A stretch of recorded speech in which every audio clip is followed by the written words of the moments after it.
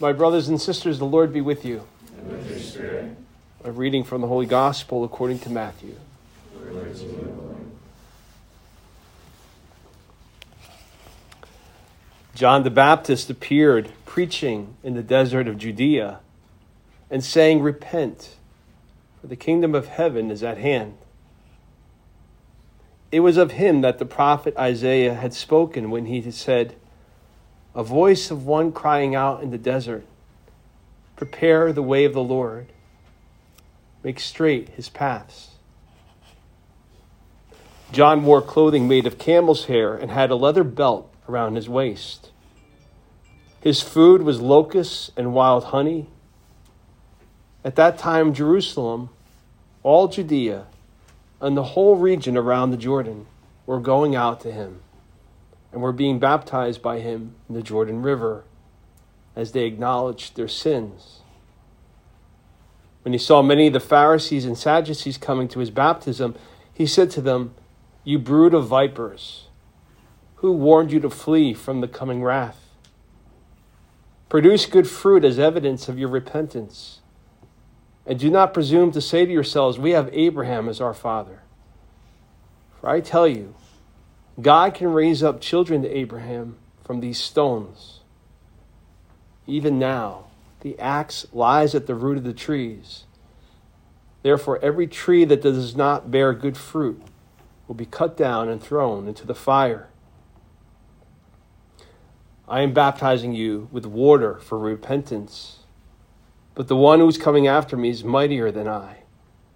I am not worthy to carry his sandals. He will baptize you with the Holy Spirit and fire. His winnowing fan is in his hand. He will clear his threshing floor and gather his wheat into his barns, but the chaff he will burn with unquenchable fire." The Gospel of the Lord. Praise to you, Lord Jesus Christ.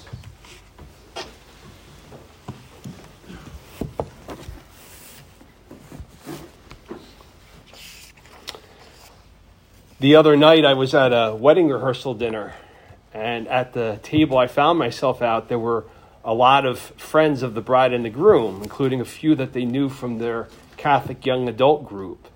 And honestly, this group of Catholic young adults is probably the model of what so many of our graduates from here are looking for after being part of Newman for 4 years. It's a group of their peers who are just serious about their Catholic faith. They have times they gather together for Eucharistic adoration. They have Bible studies. They have Theology on Tap, which is like our Newman night, but at a bar and with alcohol, obviously.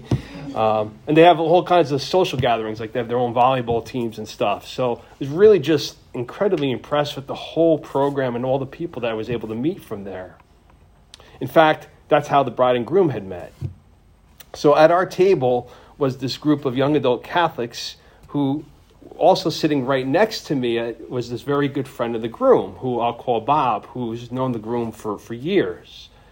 Now that Bob didn't know the rest of the group at the table, and all of these guys were going to be ushers for the wedding, kind of piqued their interest. Being friends and of similar age, and their paths had not crossed before, they're like, "Well, have we not seen you at adoration? Did we miss you at a trivia night or something?" Well, turns out that Bob was, as he described it, raised in a Protestant church, but now had given up on all organized religion and was a fallen away Christian, as he described it. The reason I know all this was that the Catholic friends at one point, after a few drinks, I might add, got into what started out as a conversation about matters of faith.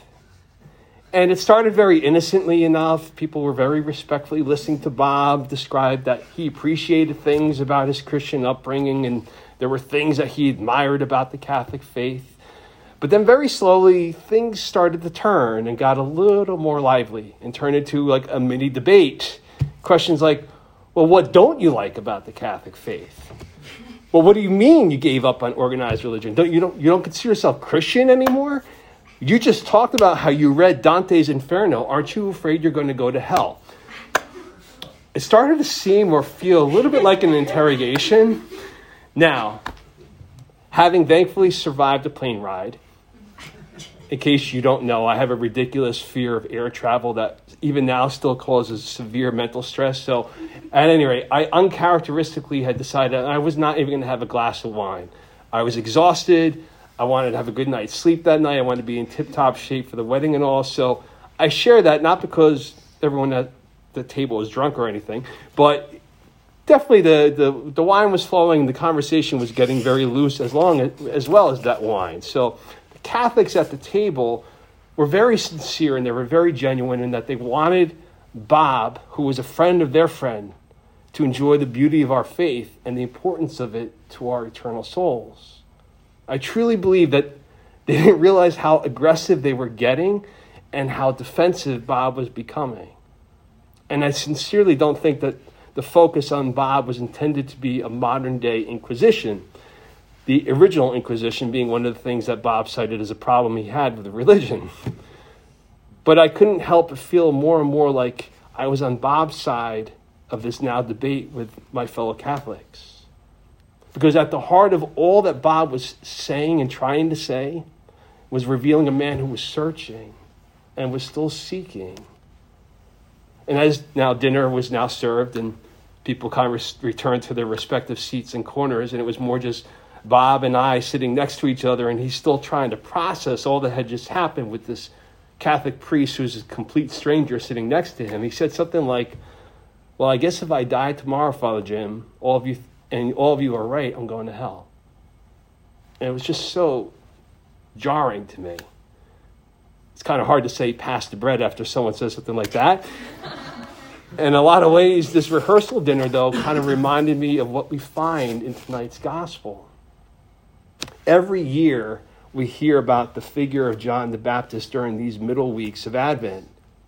And for the most part, we kind of assign him to simply the role of the one preparing the way for Jesus, which in Catholic trivia or on a quick quiz in CCD would probably be enough to say that's a correct answer. But what exactly was John doing in trying to help prepare the way for Jesus? John the Baptist was a man who was striving for holiness himself. Being a cousin of Jesus, having been born into a family that had the Blessed Virgin Mary and St. Joseph as relatives, that's pretty spectacular and would probably be an obvious blessing to his own faith life. But not to forget, his own parents were devout, faithful Jews as well. Zechariah had been a high priest. Elizabeth, his mother, was this humble, prayerful woman. When Elizabeth conceived John in her old age, after Elizabeth was long thought sterile and beyond the childbearing years, and an angel delivers this news to Zechariah in the temple, he doubts this and expresses his doubt to an angel. Now, let's just pause right there and just let that sink in, okay? Zechariah is a priest. He's in the temple, the holiest place in the world, the only place they believe that God dwelt on earth among his people. Zechariah is performing his temple duties when an angel appears to him. And he says, finally, the greatest of longings that his wife and he had carried throughout their entire married life together, that they thought were long dead and would simply remain unfulfilled. When an angel tells Zechariah this impossible thing was happening, he doubts. Long story short, Zechariah would eventually believe. When the baby comes, it kind of dispels that real quickly. But he would experience all that God was trying to accomplish and would be able to rejoice in that. It's important to remember that what Zechariah's biggest mistake was what he was doing as a religious Jewish priest wasn't wrong to that point, but he didn't realize how narrow his views had become. He had stopped searching and stopped seeking for God because he thought he had found him and that he knew him, which he had to a point, but only to a point. And at that point, Zechariah was limiting God to something very containable and comprehensible and explainable and manageable.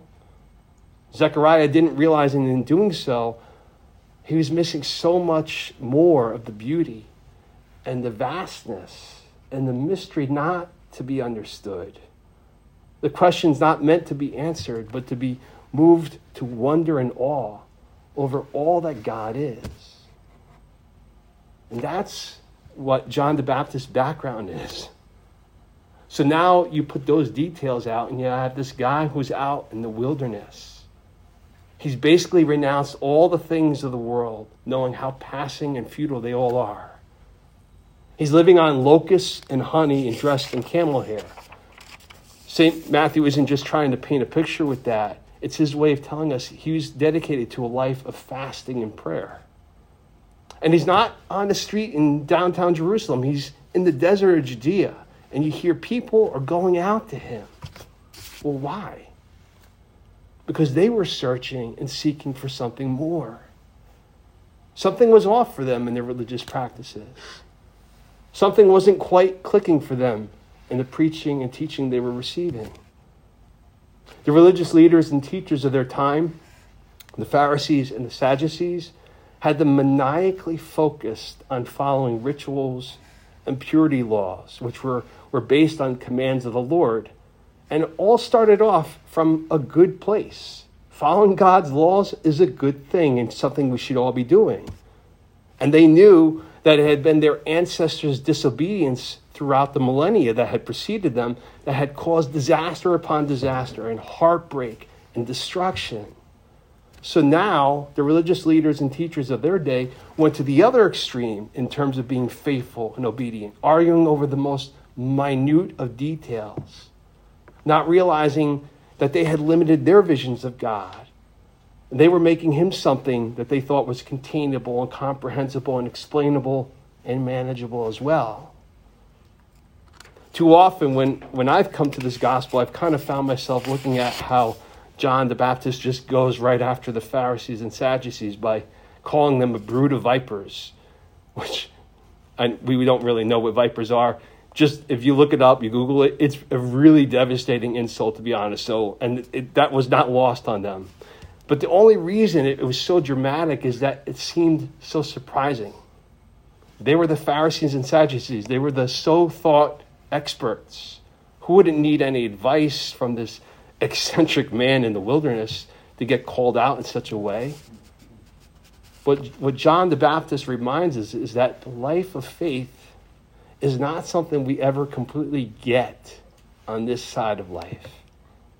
God is constantly calling us to look out further, to have our visions expanded, to being moved to wonder and awe at all that he is, all that he does, all that he wishes for us to experience and accomplish.